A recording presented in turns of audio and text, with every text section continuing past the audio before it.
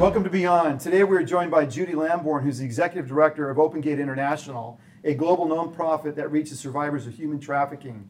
Judy went from a drug-abusing prostitute to a loving wife and mother of two. Her journey of fear, physical, and emotional abuse to prostitution in Las Vegas to seeing her true worth in Jesus. She will share a remarkable journey of redemption and the power of God's love to change the course of one's life. She's the author of a book, From Vegas to Victory. Boy, if that isn't a more poignant title, where she shares her past challenges as an abused individual who spent years on the path of self-destruction until she finally discovered the keys to victory in life. Judy, thanks so much for coming on the show. So thanks for the invitation. I'm happy to be here. Yeah, this is a fascinating story because we live in a culture and a climate where there is no, there is no bad outcomes. I mean, I think kids look at life like I can have whatever I want, when I want, how I want, and there is no deleterious effect from those choices and those lifestyles. And I think it's very corrosive and very damaging. And so your journey was really poignant as I read through it and I got to know it a little bit better, what you come through and kind of the process you went through. And I think this is a very important story to get out to everybody. So before we go there, take us back to your early life and those events that shaped your choices, at 8, 12, and 14. Sure. So I was born to a single mother, but I was placed for adoption right away. And so I was adopted into what you would say is probably outwardly the perfect family. They already had a 2-year-old little boy, middle class white America and suburban Los Angeles. But what happened behind closed doors was a lot different than what happened in public. So behind closed doors, I know now to describe it as emotional abuse, verbal abuse, physical abuse. I grew up as a small child terrified of my mother. She was the disciplinarian. She was the one who was the strict one in the house. My dad was very laid back, but I grew up in that kind of an atmosphere, and that shaped how I, even at the youngest age that I can remember is 5, being the peacemaker in the house, trying to keep everybody happy. At 5 years old, trying to make sure that my brother didn't run away or that my mother didn't get mad, or, and when you live in that kind of an environment, constantly doing something not to make somebody mad, it shapes how you approach everything. You're not so much thinking about you as a small child and what you can do to be happy, and you're thinking about what's going to happen next. I don't want to make somebody mad so I don't get spanked, those kind of things. And so I took that into my adolescence, and unfortunately at 12, I was introduced to pornography. And pornography is what helped shape what I thought a woman should be. I looked at those women, they were pretty, they seemed desirable, it seemed like the right thing to do, and because of my mother's strict nature in the house, I wasn't allowed to do a whole lot extracurricular activities. Sports, yes, but not much else. And so that was an outlet for me to see and experience what all my friends were doing, but I didn't have the opportunity to. And unfortunately, it was a very twisted, corrupt way of thinking, and drove me into a place, and exposed me to things that a 12-year-old girl should never be exposed to. This is interesting. You got parents in this idyllic home, but there is some emotional, physical abuse, and you got controlling parents, and maybe there's religion now. Notice I didn't say relationship with God, but there's religion, dogma involved. Absolutely. And so in that attempt to control and have the perfect daughter and grow up in their sort of ideal what perfect is, it forced you to look elsewhere to some of those outlets that your friends were experiencing at some level. So talk to us about some things you learned the hard way, because obviously if you get exposed to that and that kind of parenting style, which I wouldn't suggest is the most healthy, and I've known a lot of people that struggle with that because they want to control the outcomes of how their kids experience the world. Well-meaning, well-intentioned. What are some things you learned the hard way in that process? I think probably one of the most difficult things was that my voice matters. My opinions matter, my ideas matter, I can be creative, that I have something to contribute and I have something to offer, that what I have is enough. Who I am, who God created me to be, just as I was enough. I didn't have to be like the girls in the magazines. I didn't need to be like my friends, because I saw what they were doing and I was envious of it only because I wasn't able to do it. Now looking back at the things that they were experiencing and doing as young people, unbeknownst to their parents' knowledge, they regret that. I didn't have to live through that. I made those choices later. Some of the other things I learned the hard way is that other people's opinions of what you should be can sometimes be a very cruel taskmaster. Being my first relationship changed my looks, changed everything about me in order to satisfy or please who I was with. Again, not satisfied with who I am. Looking at the women in pornography, thinking I needed to look like that. Thinner, taller, more outgoing, less outgoing, talk more.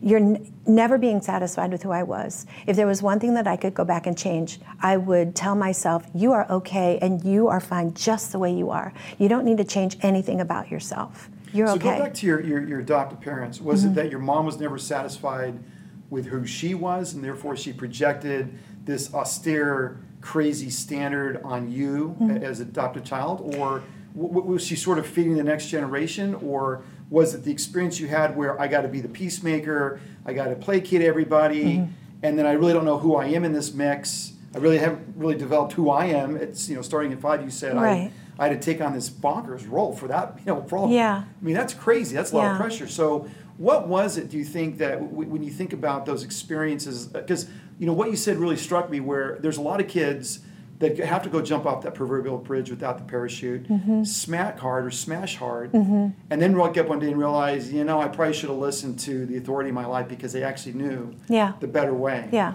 Authority is a good thing. Yeah. Authority is a great thing. It's not something that to be rebelled against. It's not something abusive, to be, right? As long as it's not abusive. Yeah. Authority is good. My mother was the way she was, not because she didn't love me. She was the way she was because she thought that she was doing the best she could to protect me. Right. She was trying to protect me from anything that she perceived to be a bad influence, which ultimately happened anyway. Right. And so any other way of providing for your child financially, materialistically, all of those things, we had the best of everything. But the nurture, the relationship, that kind of thing. You mentioned religion. Church was a mandate every Sunday. My mom sang in the choir. My dad ran the soundboard. We were there. We wore matching dresses to church. We were that family. But there was no relationship. There was no opening of the Bible at home. There was prayer over the meal, which was more ceremonial than it was anything. But as far as the relationship, like knowing why you need to have God involved in every part of your life, not just a social obligation on Sunday, that wasn't something that I was ever taught. Yeah, a lot of people like to show, like a show Sure. works. I'm going to the Preakness, and we're going to show, and hopefully have a good showing at church, and we're in the right class of people, and we look a certain way, and we sort of come across, which is just nuts, because it's really about the relationship at the end of the day. It is. So what is the biggest hurdle that you've had to overcome in your life? Probably what I mentioned, just believing and convincing myself that I'm pretty cool. That what I have on the inside of me can change the world. Not only the pain that I've gone through, but the blessings that I've experienced, my life experiences, it can be a blessing to the world. God can use someone like me who went through what I've gone through to be a blessing to the world, not to discount what I have to offer. It's interesting you say that, because as I think about that, there's so many girls that struggle. And for that matter, there's boys that struggle. There's a lot of people that struggle. And if you're absent a moral force, I'll call it, in your life. And some people believe in God and a lot of different things. But you're absent that moral construct of right and wrong and hope and something beyond this earth. It seems pretty void. So as you went through this time, how are you able to maintain a calm perspective given the uncertainty of that circumstance? You talk about growing up in this home, going to church, feeling you had to go to pornography. How did you maintain a sense of true north, or which way was up in those periods of time in your life? Happiness represented to me in peace in the home, when nobody was arguing, when there wasn't some kind of chaos going on. As far as trying to keep myself calm, the things that made me happy were music. The things that made me happy were reading. I read a lot. I poured myself into school. Performance. Because I felt like if I performed better, then my parents would be happier with me, that I would be that ideal person that they wanted me to grow up to be. But unfortunately, without the proper boundaries and without that proper nurturing, eventually all of that overprotective stifling of my life. When I graduated from high school, I purposely picked a college that was just far enough away from home that I would have to stay in the dorm. My first night in the dorm, drank my first beer, smoked my first cigarette, and I thought, this is it. Finally, I'm going to get out from underneath that stifling overprotection of my mother, and I'm going to experience what everybody else has been doing all this time. And I realized it was so empty, and so I'd never been so sick in my life. It's like, this is not what it's cracked up to be. So the one last thing that I needed to experience. I had never been able to have a full-fledged like boyfriend, and at 17, I was still a virgin, and I was embarrassed of that. I was told you're not supposed to sleep with anybody until you get married, but it was more of a law. It was more of that ruling that came down, and you didn't want to bring shame on your family if you acted in that kind of way. And what kind of girl would people think you were? Oh, God forbid if you got pregnant before you got married. Look what that would do, because we lived in a very small town. Everybody knew everything about everybody, and so that's why no one taught me. No one taught me, why should you save yourself for marriage? What is the sanctity of that? What is the importance of it? Why did God create that to be so pure and so holy and so wonderful and beautiful within the covenant of marriage? Nobody ever explained that to me. All I knew is that I wasn't able to do what everybody else was doing. So the first guy that would stand still long enough, I mean, I wanted the one that all the girls wanted but nobody could get. That's who I set my eyes on, and I got him. Right. I got him. And then I realized, well, this isn't what it was cracked up to be either. It was horrible. It was absolutely horrible. It wasn't beautiful. It wasn't awesome. It was life-changing, but it was painful. It was horrible. And I thought, well, great. Now I got to marry this guy. And I don't even like him, and I'm stuck, because you're supposed to marry the first person you have sex with, and I'm like, well, this isn't going to work. I actually did get engaged to him, but I didn't marry him. You know, something that sort of stands out to me with religion, it's law versus love. God's about love and understanding and grace, and religion's about very austere, very harsh, very rules-driven dogma. Yeah. And it's the easy way to do religion, because if you have a bunch of people coming to church and I can just hand out a bunch of laws and you just follow the laws, it's sort of like society today. It's sort of built around the same construct. But what people are at their core are beings that need and feed and thrive on love and realness, right? And relationships, and not being played. So I think that's part of the challenges with what I call organized religion, because I too grew up in the church, and I think it leaves a lot to be desired, quite frankly. Sure. It's really about the relationship, I would argue, in my opinion. So you mentioned something really important. You said your exposure to pornography at 12 formed your ideals of relationship. How did this impact your choices moving forward? Well, if you know anything about addiction, you introduce an insatiable appetite. So the pornography wasn't enough. That drove my life. More parties, more men, more all of this. It's insatiable. So eventually I landed up in San Diego.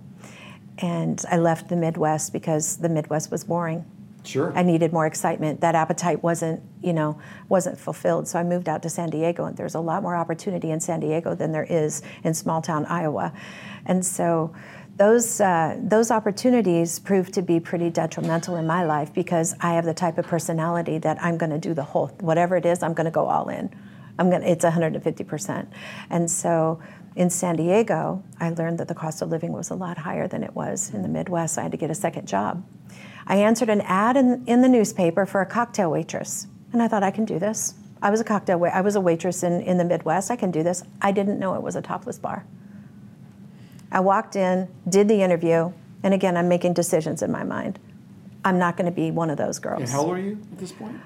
I'm 19. 19. I believe I'm 19, yeah.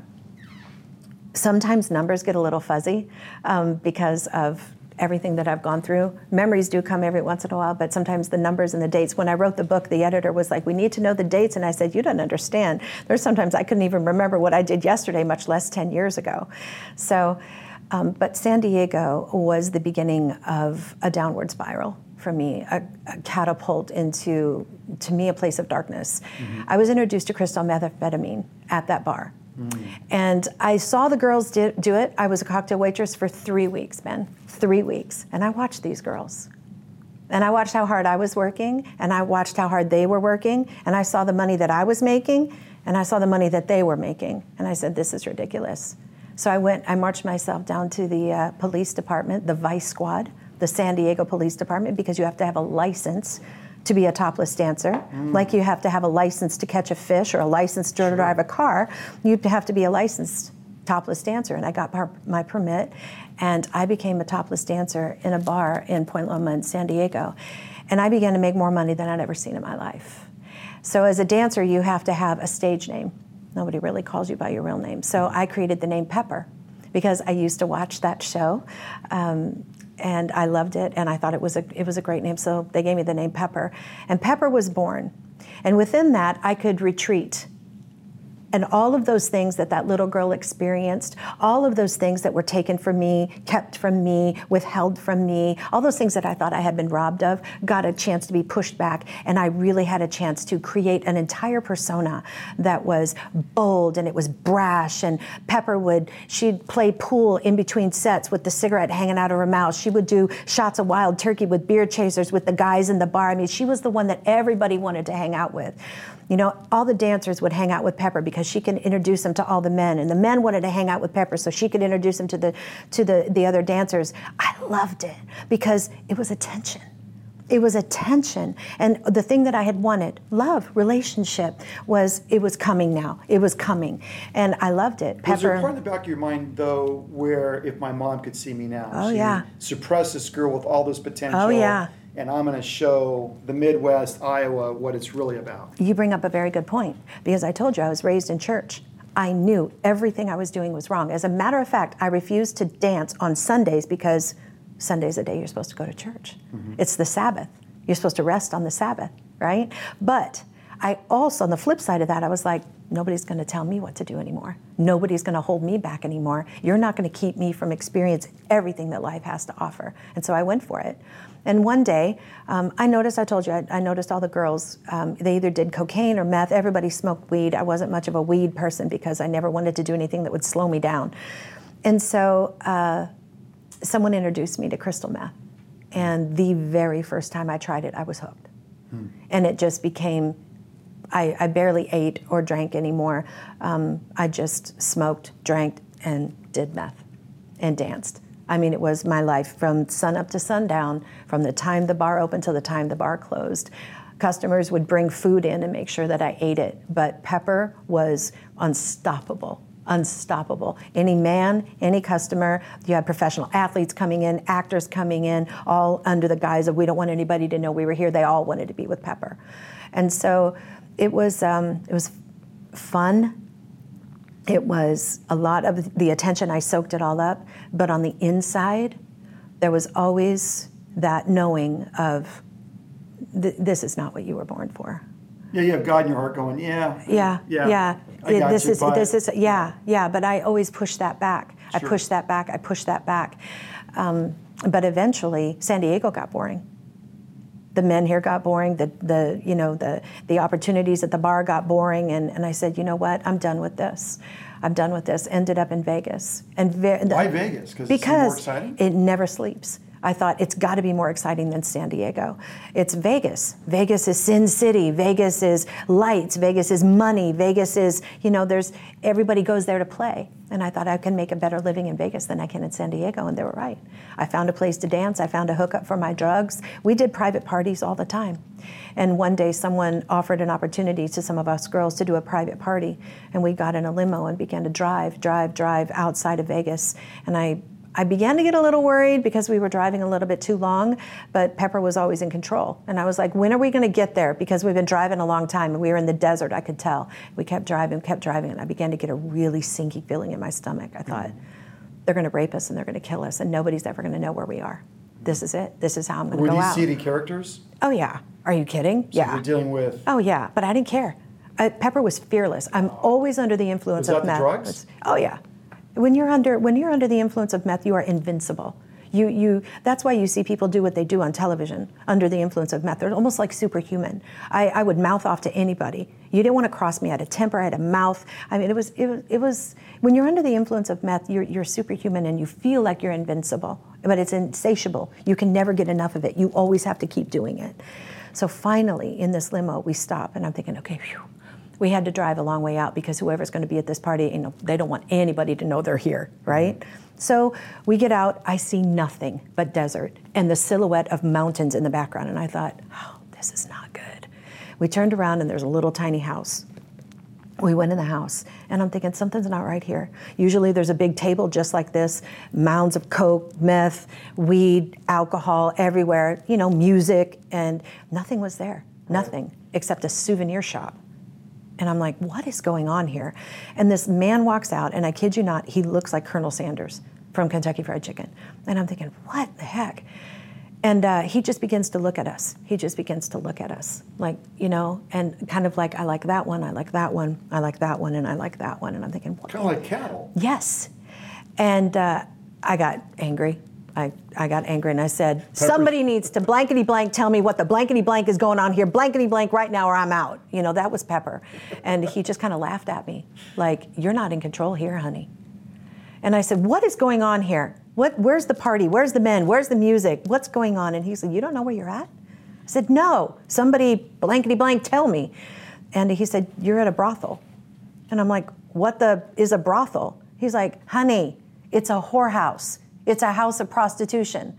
And I was like, oh, no. I'm not into this. I'm not into this. Pepper is not into hookers. Because you got to understand, when I walked into that bar in San Diego for the first time, I walked in as a cocktail waitress and I made a decision. I'm not going to be one of those dancers. Mm-hmm. I'm not going to cross that line. And then I crossed the line and I became one of the dancers. But at the end of the night, when the bouncers would walk us out to our cars, Ben, we would all look across the street at the hookers, across the street at the Two-Bit Motel there, and we'd be like, we're never going to be like one of those. They're there and we're here. Now I'm in this brothel. And I'm like, no, this is not what I'm into. And the man, he could see that I was upset. He said, let me tell you something, I'll make you a deal. You stay with me for 1 week, and if you don't make more money than you've ever seen in your life, I'll drive you back to Vegas myself. He said, you don't have to do anything you don't want to do, but you stay with me for 1 week, and I guarantee you'll make more money you've ever seen. And he was right. But that put me back in control. Mm-hmm. And I said, all right, you got a deal. He's a good manipulator. He was right. Yeah. I made more money that week than I'd ever seen in my life.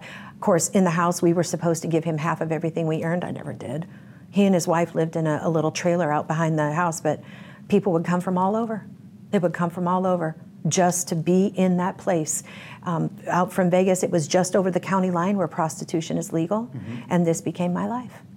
Day in, day out. He would take me into Vegas whenever I want. I'd stay at the Tropicana, have all the cash I want, all the drugs I want, all the men I want, shopping, you name it. Pepper had it all. So let me ask you this, on the prostitution piece. Mm-hmm. What is that, that experience, what's it like? Because you know what you're created for from a relational standpoint. Mm-hmm. What's it like emotionally and mentally? Is it just drug fueled where you just don't think about it and you don't think about the people you're with? It's simply a transaction? Or is there a part of you that says, we're souls, We're created by God, we're souls. Yeah. He's got a soul, I got a soul, or she's got a soul, whatever. Yeah. How are you, did you ever in that moment when you got involved in that, ever have a thought that's like, tap the brakes and what am I doing? Or was the money, the allure of money and the drugs, you were just on that rocket ship ride? Yeah. So there's not one prostitute out there that does it because she wants to, that she loves what she's doing. The only way that I could survive was if I was numb, if I was dead. So transaction after transaction, my heart would die just a little bit more. I got to the point in the bar in Vegas where I don't look at you anymore, I look through you. I can tell, prostitutes are a very good judge of character. Yeah. You can tell who's lying, you can tell who has money, you can tell who's a danger to you, you can tell who's really hurting. And I got to the point where, you have to understand, my perception of men, all you want from me is sex. All you want from me is what I can do for you. And so instead of falling into the victim mentality, mm-hmm. I became the predator. And I'm gonna take you for everything you have. And this is the way that I got through my day-to-day.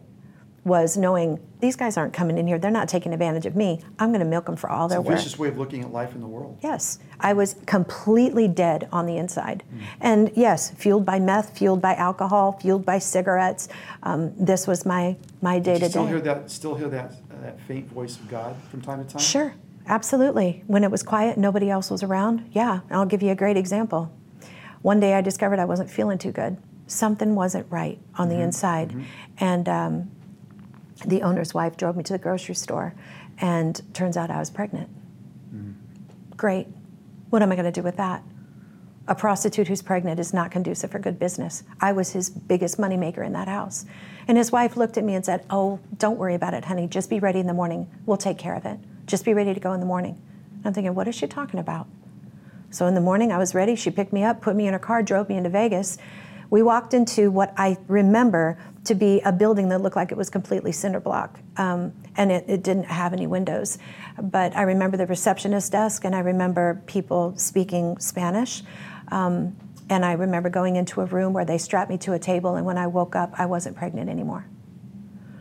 And the doctor saying to me, I faintly remember saying, 2 weeks flat on her back, no working.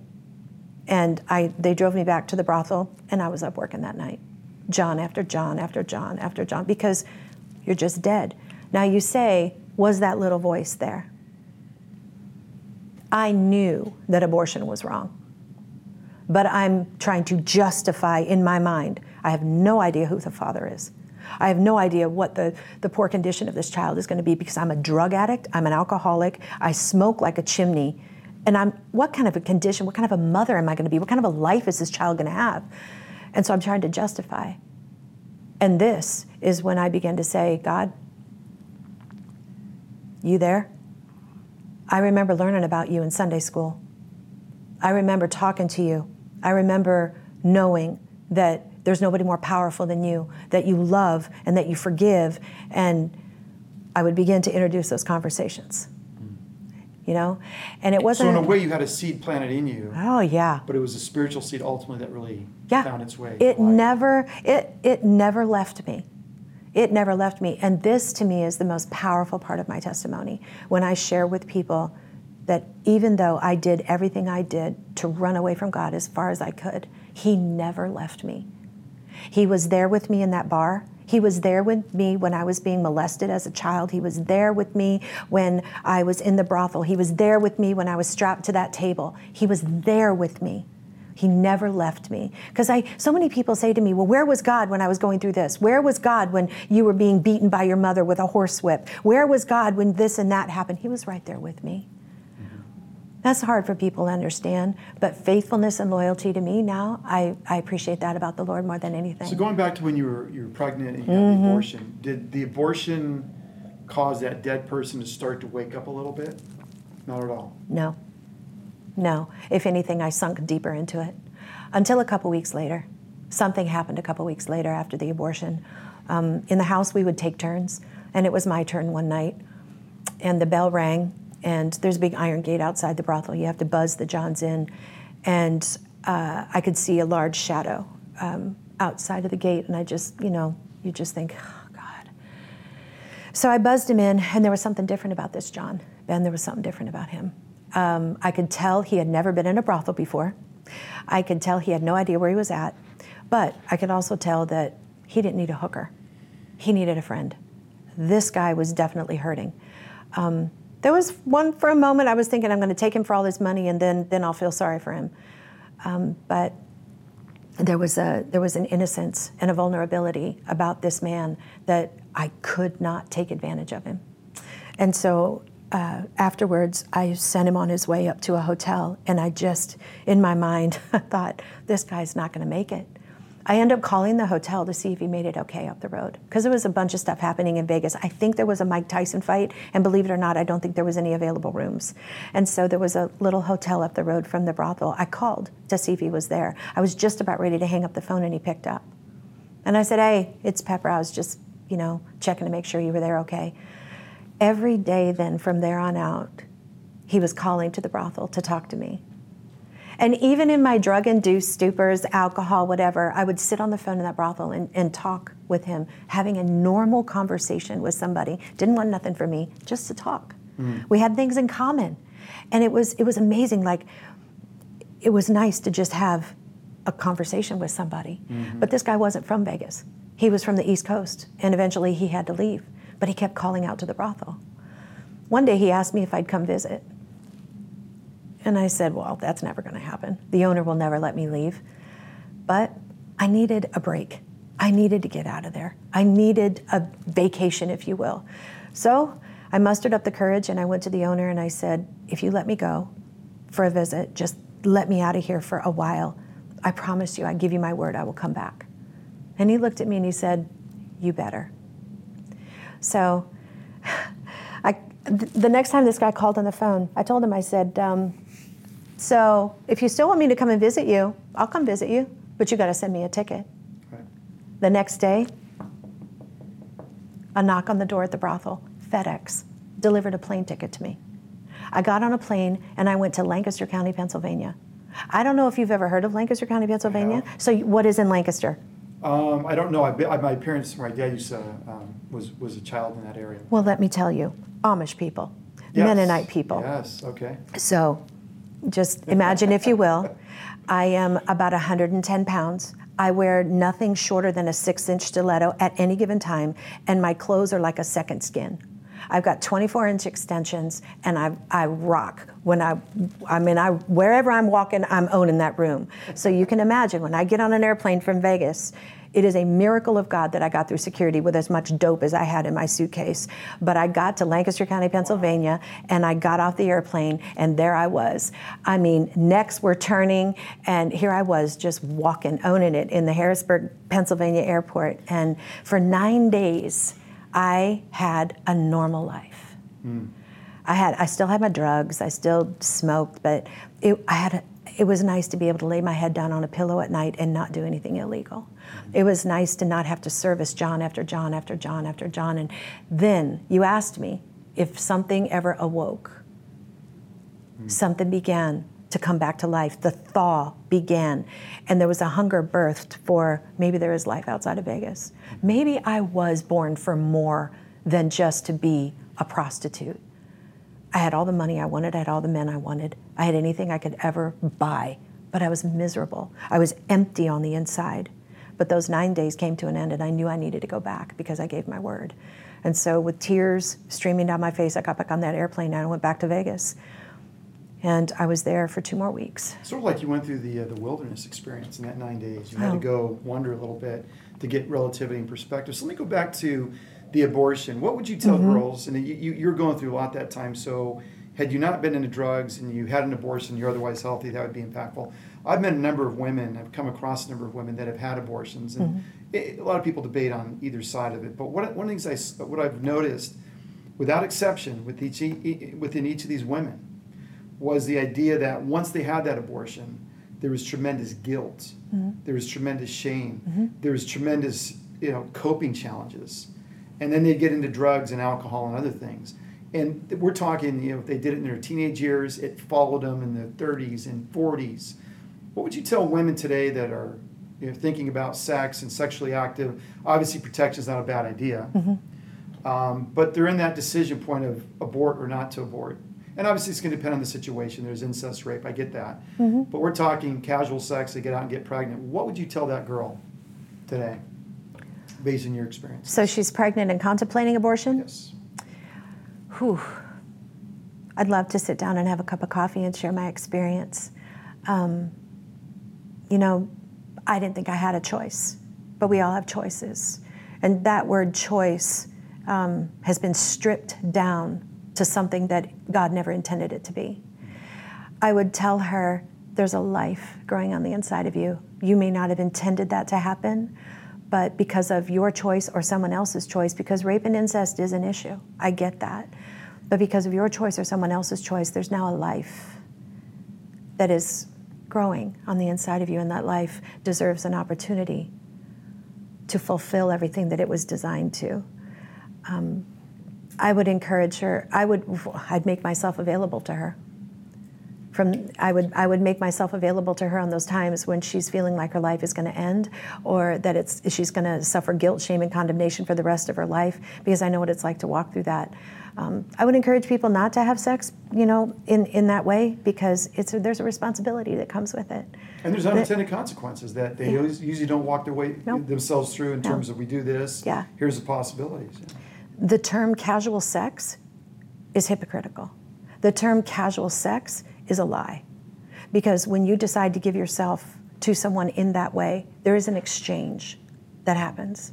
There's an exchange, not only the physical exchange, but there's the emotional exchange. Physically, I have great friends that are in the medical field and say, all you have to do is say, when you sleep with that person, you've now slept with everybody they've ever slept with. Right. So there are consequences. You do have choice, but you don't get to walk away from the consequences of those choices. You're going to own that the rest of your life. So I found it interesting that you got to a point in your life and your lifestyle that it lost its luster. And I think this is important. Yeah. This is an important message because a lot of people in this society, it's all about having the good, looking good, and feeling good, and that's the good life. Yes. And we know it's not the good life. No. But people buy into it. In marketing, people do a great job of extolling the virtues of that lifestyle. You see it on commercials. Talk to us about that lifestyle you're in, because you had it all. I did. You had it all, yet it lost its luster. And I suspect there's a lot of people that then go to drugs and alcohol because life's lost its luster, and they got depression, guilt, and anxiety and whatnot from that. Sure.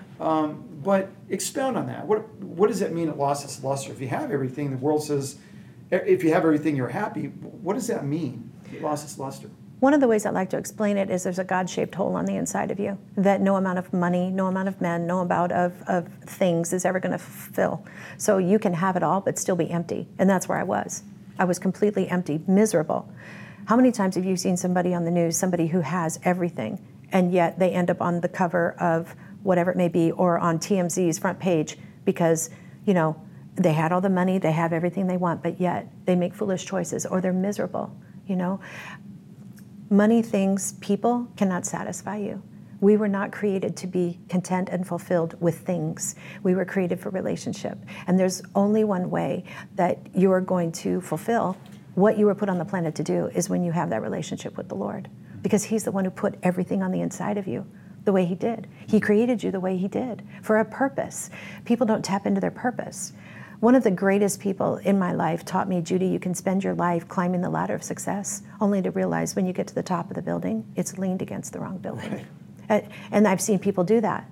And it's absolutely, the foundation is shaky, it's not going to stand, and it's an insatiable appetite. And the problem is people's identity becomes, I'm a career CEO, or I'm super wealthy, or I'm X, Y, and Z. Yeah. And then when that identity gets rocked, they have an identity crisis, right? Because who am I really? Yes. Is it this career person? What about the relationships? And they're wherever they're at, right? It's all inward. Yeah. It's inward. You become your identity. You become COO, CEO, whatever C level it can be. You may have everything, but everything is inward. Everything is inward. I know what it's like to live that kind of a selfish lifestyle. What's in it for me? What's in it for me? Why do you want to know me? What's in it for? What can you do for me?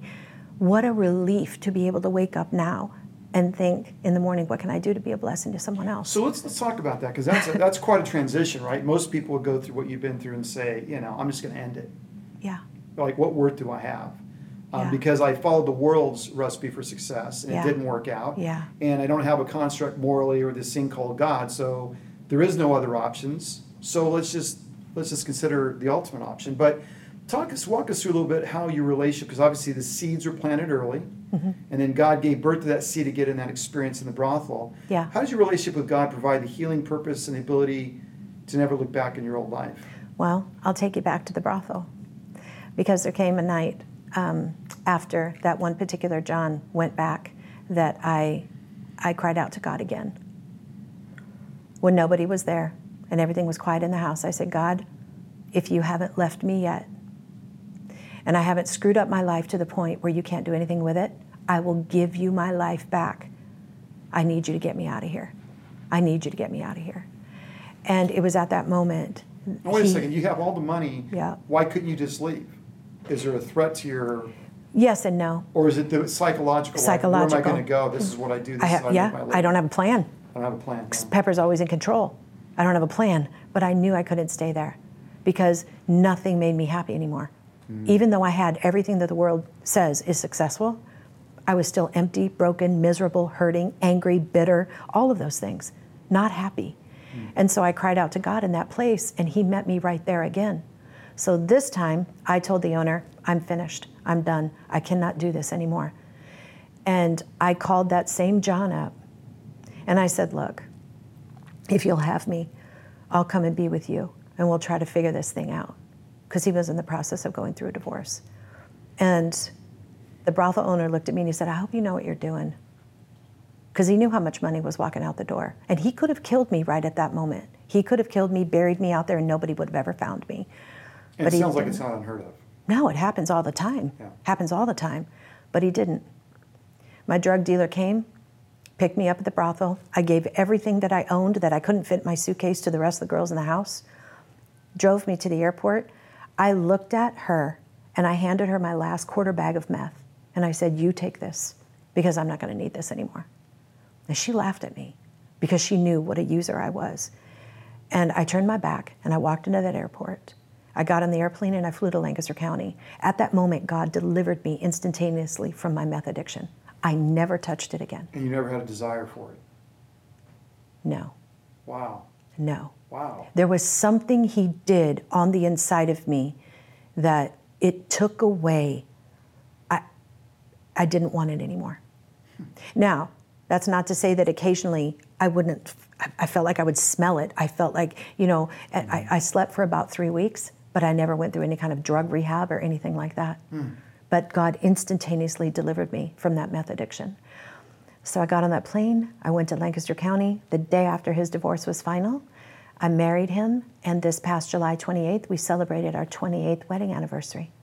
That is amazing. And that young man sitting back over there. And it says a lot about him and his character and his love and how God orchestrates things. So it's interesting, you talk about this perilous journey of rebellion, pride, ego. Yeah. But all along, God is shaping this vessel, this person. And, for some people, it's like a horse or a mule. I've been to a lot of dude ranches. When you get a brand new, young colt, you got to break it. And some reason or others. And I'd say the same thing is true of my life and my kids. I've seen it repeat itself again and again and again. And it's funny what God will take us through to get us to the purified person He wants us to be at some level, right? Yes. And so I've listened to your story, and it's kind of awesome in a lot of respects because He takes you through this journey now to be now part of this organization, Open Gate International, to really have a force multiplier impact, right? It's not just you and your story, but because of that experience, it's driven a passion in you. I don't want to put words in your mouth, to really connect with people, human trafficked or disadvantaged or abused, to give them hope, to give them life, to give them skills. So take the audience through how did your past experience shape your passion to take on the role at Open Gate International? Well, you have to insert Deidre Pujols into that equation because when I met them back in St. Louis, we, over probably hundreds of cups of coffee, we would talk about the things that were going on in the world and what we would like to do about it. Human trafficking wasn't always a buzzword, but when it began to be a buzzword, we would talk about it. She had young kids, I had young kids, and it was hard for us to think about our daughters being trafficked or something happening to them in that kind of a way. Over the years, we would talk about it even more. In 2016, we decided to start traveling and seeing what is really happening in this trafficking arena. We traveled to Mexico, we went to Brazil during the Olympics, we went to Moldova, we went to India, we went to Cambodia, all of these different places for one purpose. What is happening in this human trafficking thing? What is it really about? So one of the things I love the most about Deidre, she's not just going to do some research on the internet and say, okay, now I know what we need to do. She wants to go. She wants to experience it. And she wants to see it. Absolutely. But both of us. Yeah. I tell everybody who's going to get involved with Deidre, every day prepare 90 miles an hour with your hair on fire. It's like drinking out of the fire hose every day, which is why I love her so much, because we're both like that. So at the end of 2016, we found out what was happening. And we asked the same question everywhere we went to these wonderful nonprofits that were involved in rescues and raids and rehabilitation of these survivors. What do you need? What's missing? How can we help? What can we do? Every single one of them said there's a gap between the rehabilitative process and the reintegration. If you're 11 years old and you're kidnapped and trafficked for 5 years, now you're 16 and you're miraculously rescued, and you're taken into this wonderful faith-based rehabilitative organization, loves you back into wholeness, and now you're ready to begin your life. You're 18. You have no high school diploma, you have no GED, you have no work experience, you have no viable skill set. Who's going to hire you? What can you do? So she said, that's what we're going to do. We're going to develop a vocational training program that is going to help, specifically designed to help human trafficking survivors, vulnerable populations, reintegrate into society. And she's passionate about culinary arts, so we picked culinary arts because no matter where you are in the world, you have to eat. Right. So if we train you in culinary arts, we're going to be able to get you a job in a restaurant, a hotel, a bakery, or maybe you want to start your own business. So Open Gate International was born. In 2016, she came up with the acronym. OPEN stands for the oppressed, the powerless, the endangered, and the neglected. These were the people that we wanted to go after. GATE stands for how we go after it, a global alternative to training and employment. So it launched here in Orange County, and she wanted to bring me on board because I was was happy in St. Louis, working at the St. Louis Dream Center as the family life pastor in the inner city of St. Louis, just happy, doing what I was doing. But I knew the Lord began to deal with me. Change is coming, change is coming. You need to get ready to lay your life down at the Dream Center because I'm getting ready to transition you into a new season of your life. And sure enough, when Open Gate was born, she asked me to create the life skills curriculum that we wanted to couple with the vocational training. Because it's not just enough to train somebody in a vocation. You can have the greatest culinary pedigree in the world, but if nobody can get along with you, you show up to work late all the time. You got a rotten attitude. Yeah, you can't teach anybody anything. That guy in Hell's Kitchen. Yeah, right. Gordon Ramsay. That guy's bonkers. He's nuts. He's mean, right? He doesn't have the best personal skills, but it's good for TV ratings. It is good for TV. And oddly enough, you bring him up. That's one of the first things, the first myths that we have to dispel when our students come into our class here in Orange County. It's not going to be like Gordon Ramsay, right? We're not going to rip your head off. We're not going to scream at you. But yeah, this is how I bring my entire life into that life skill curriculum. Even though we embrace people of all different faiths that come in to our program, we don't label it faith-based. I have created a life skill curriculum that is completely based on the Word of God, but I just extracted all the Christianese out of it. Mm-hmm. So we talk about positive attitude, enthusiasm. We teach the spirit of excellence and integrity. We talk about conflict resolution. But because of the nature of the people that we work with, I specifically inserted lessons in there on guilt, shame, and condemnation. I inserted lessons in there on bitterness, resentment, and unforgiveness. That's what they're going to struggle with. They absolutely are. Absolutely. And so it's difficult, but it's life-changing. We only have them for 12 weeks. But in 12 weeks, their lives are completely transformed. Now, do you have a branch in St. Louis, or is it just in Orange County? Orange County is the flagship, but we're also doing the same program in Mexico City, in Phnom Penh, Cambodia, Mumbai, India. We just celebrated our first graduation, 21 graduates.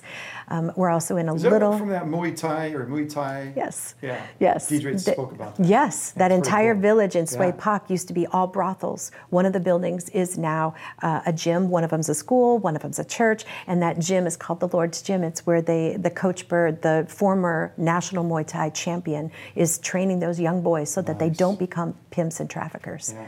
It's cool. It's amazing. Yes. Yeah. Well, our goal and our heart's desire is to expand into every state in this nation and every country.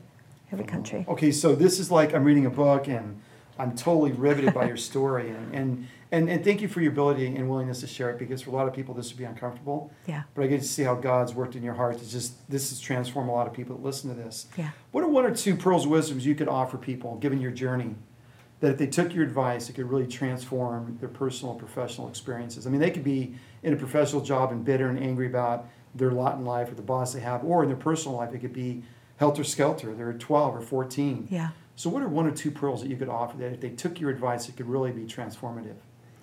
The difference between religion and relationship. Find out who God is. Give him an opportunity. Give him an opportunity to invade your life. Find out who God is. Secondly, I would say, love yourself for who you are.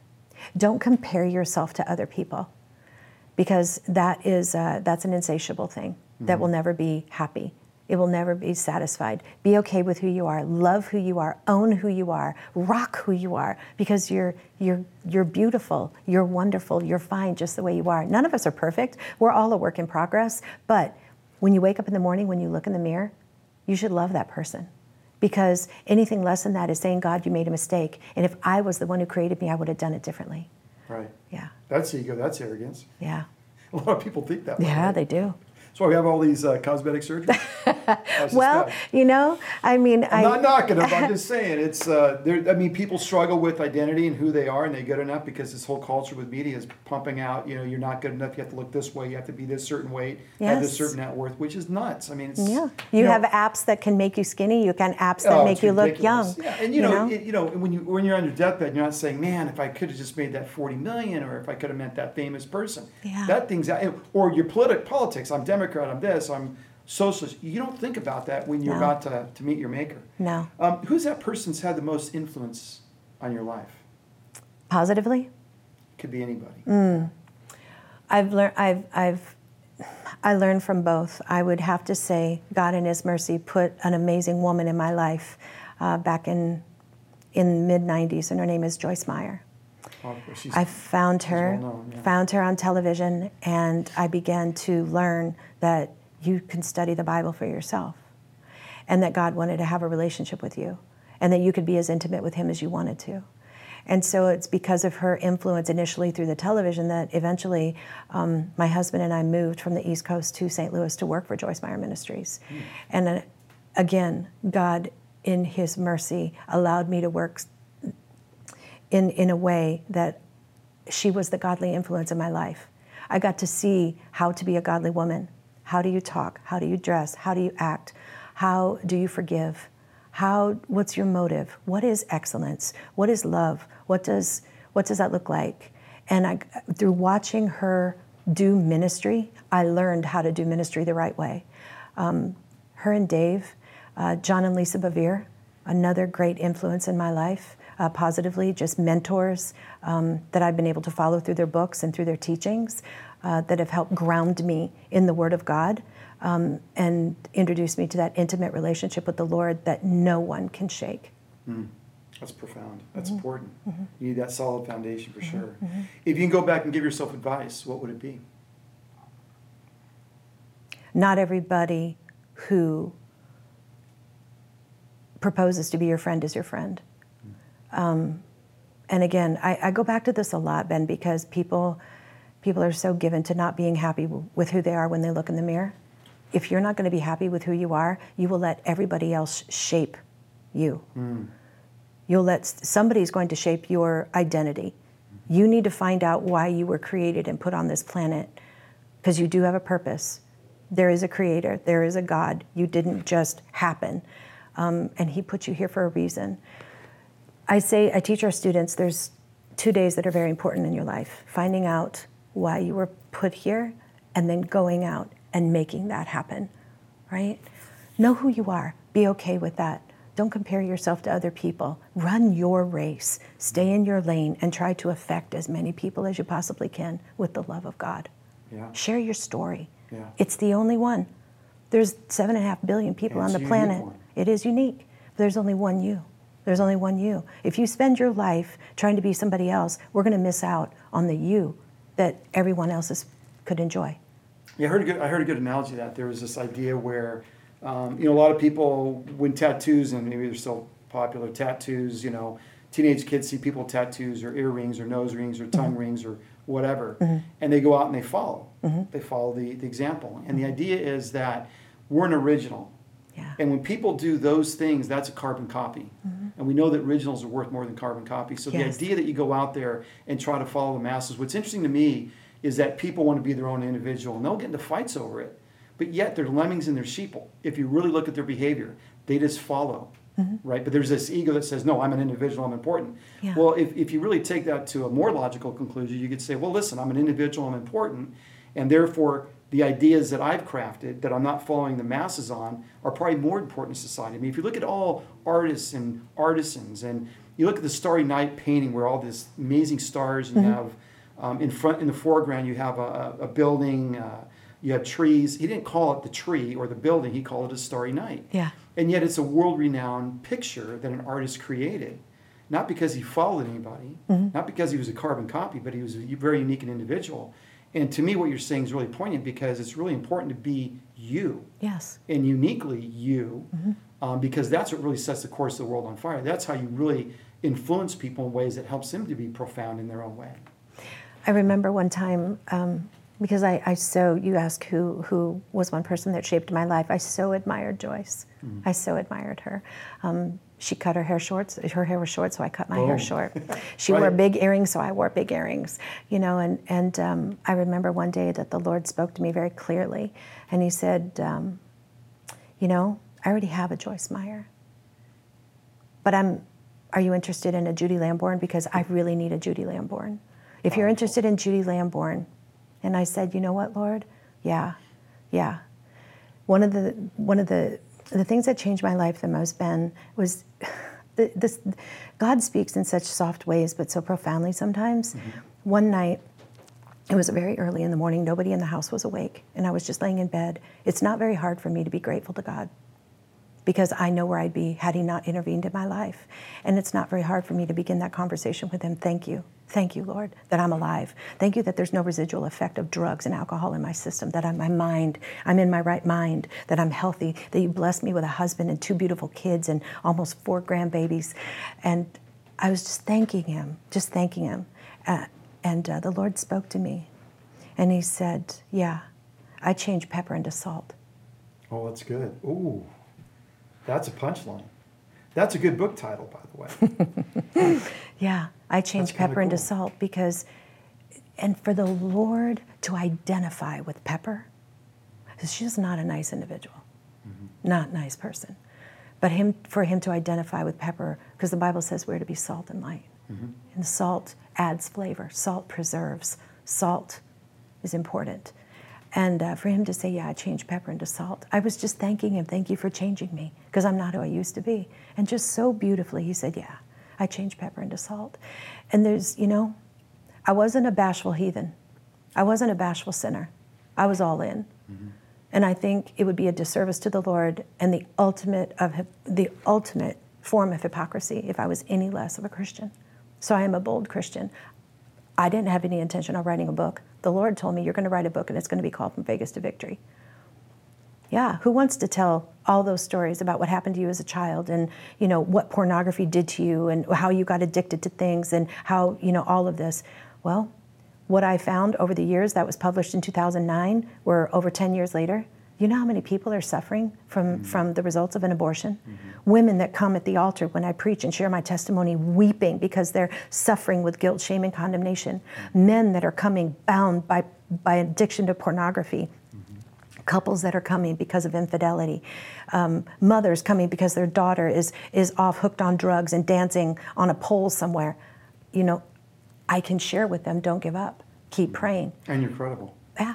Yes, because I speak from the voice of experience. And when Deidre and I are in the middle of Mexico City, in the worst district of Mexico City, in the middle of the night, preaching the gospel to those prostitutes on the streets, we do it with just as much as we will next week at Strike Out Slavery in a beautiful baseball stadium here in Orange County, because we can speak from the voice of experience. We love being in the middle of the streets in Cambodia, ministering to those prostitutes, making gifts for them, making lunches for them in Mexico City, in India, watching and allowing the Lord to do that. Are we fearless in our approach to it? Yes. Do we use wisdom? Yes. But yeah, I was a bold heathen. I'm not going to be anything less as a Christian. I believe that God deserves that. He deserves my A game every day.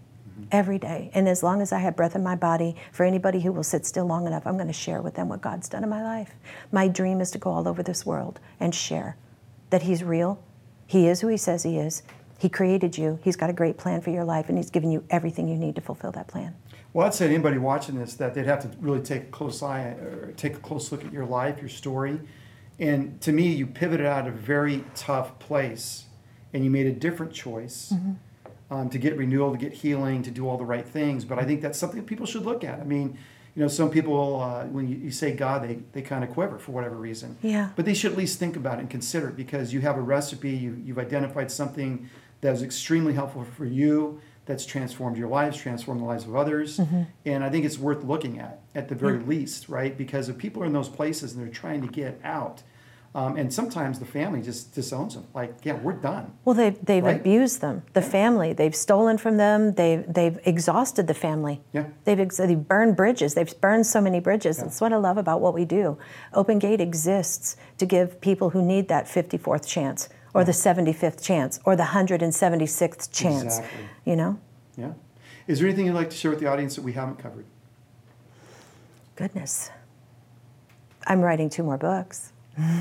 They're going to be probably a little bit, one's going to be a little bit more provocative than that one, but it touches on the power of choice. Like when I said that word in today's society has been stripped of the meaning that God intended it to have, it is going to identify the choices that He's given us to make. Right. And it's going to be powerful. And the other one is going to be a devotional that people can use in my private times with the Lord. He's the love of my life, My husband, he knows that he'll never be number one in my life. And so I felt impressed of God to write a devotional called Good Morning, Abba.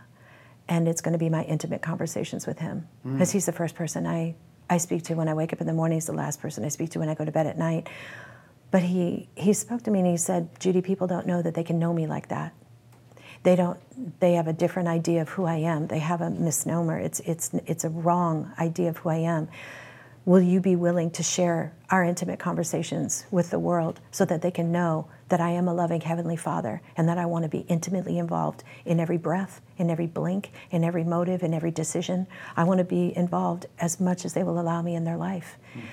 And any individual who will allow the Lord to come in and invade their life, He'll go into every nook and cranny and He'll heal what the world can't heal. He can heal what money can't buy. And it's amazing. So yeah, those are some projects that we're working on. Exciting. Where can they learn more about you? I have a website, judylamborn.com, Okay. or they can reach out to me through Open Gate International. Okay. Absolutely. Super. Wow, what a story. This is probably one of the most incredible interviews I've had on the show to date. Your passion, your insight, your perspective, your journey is transformational. I hope it impacts people the way it impacted me. So thanks for coming on the show today. Thanks for having me. That's it from Beyond. You can learn more about Beyond on our website, beyondbenbobo.com, or on YouTube, Beyond Benbobo. Hit like and subscribe. And remember, until next time, becoming is better than being. Thanks. You're welcome. That was awesome. Thanks. Thanks.